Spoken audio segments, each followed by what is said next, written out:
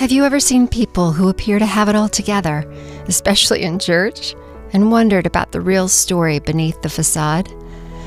Or how about this? What's your story? And what would happen if people knew the real you? The glorious, the wonderful, the messy, the shameful.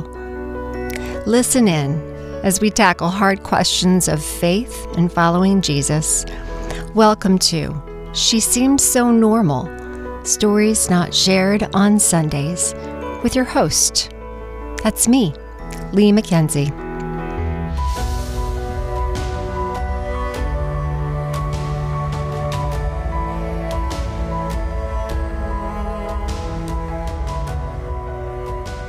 C.S. Lewis writes in The Great Divorce, "No natural feelings are high or low, holy or unholy in themselves.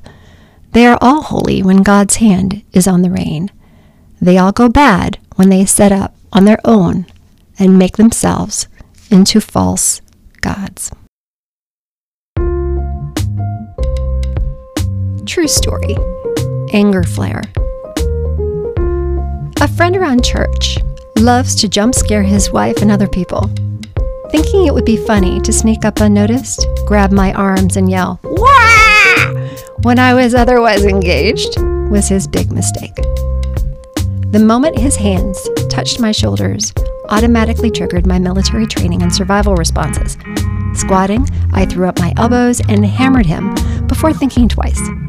Toppled for 10 minutes and trying to comfort his pain, my heart feels awful, but my mind vacillates between being angry he surprised me and feeling upset I lashed out so violently.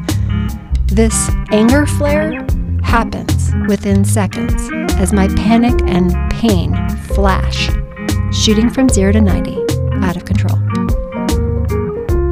So let's resume our normal broadcast. Back to baklava. Physically injuring myself on the sandwich press, the pattern begins, and I'm immediately enraged by pain striking intimate, personal, hurt nerves from oh so long ago. Anger flares usually end in various panicked reactions, regrettable words, embarrassing actions, and occasionally hyperventilation. That's so dumb, isn't it? Yet it's the reality. That's so dumb, isn't it? Yet, it's the reality in which I've often lived. Know anyone like me? Know anyone like me? Anger flares, I realize, are from the inner child not being allowed safe expression of big emotions. Stuffing anger and unforgiveness over years creates emotional bombs, biding their time, waiting for the right fuse for detonation. Can you imagine the explosion damage from people so emotionally dry, spiritually raw, physically hurting, and completely unsupported? Boiling to the surface unchecked and unmanaged, violent anger flares are destroying families, schools, and workplaces, and dividing cultures, communities, and cities all across America. Another thing about the pain of childhood trauma, my brain doesn't distinguish between intentional or accidental, nor physical or emotional pain, but instinctively responds viscerally instead of being analytically filtering it with logic. That's got to change, because if I don't, I remain a hostage inside my own body's memories. The only answer here for me is forgiving and releasing these ancient hurts through God's Word, the Holy Spirit, and professional trauma therapy. Wise King Solomon sprinkled Proverbs with countless golden nuggets to establish successful planning strategies and advise nations how to wage war and win. What's his advice? He says to gather good and godly guides.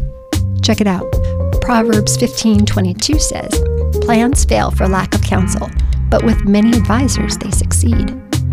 Proverbs 11:14, "For a lack of guidance, a nation falls, but victory is won through many advisors. Proverbs 20:18 says, plans are established by seeking advice. So if you wage war, obtain guidance. Well, worked for wise King Solomon, didn't it? He was considered the greatest man with the most wisdom that's ever been. And since my plan is victory and this is spiritual warfare, I'm definitely going to need good and godly advice. So friends, here's the personal inventory at this point. A, God is for me and only gives good gifts to his children. Even when I'm torqued at him, I can safely run to the Father, knowing he won't give me stones or snakes. And B, I'm going to need a lot more people to help me with this journey.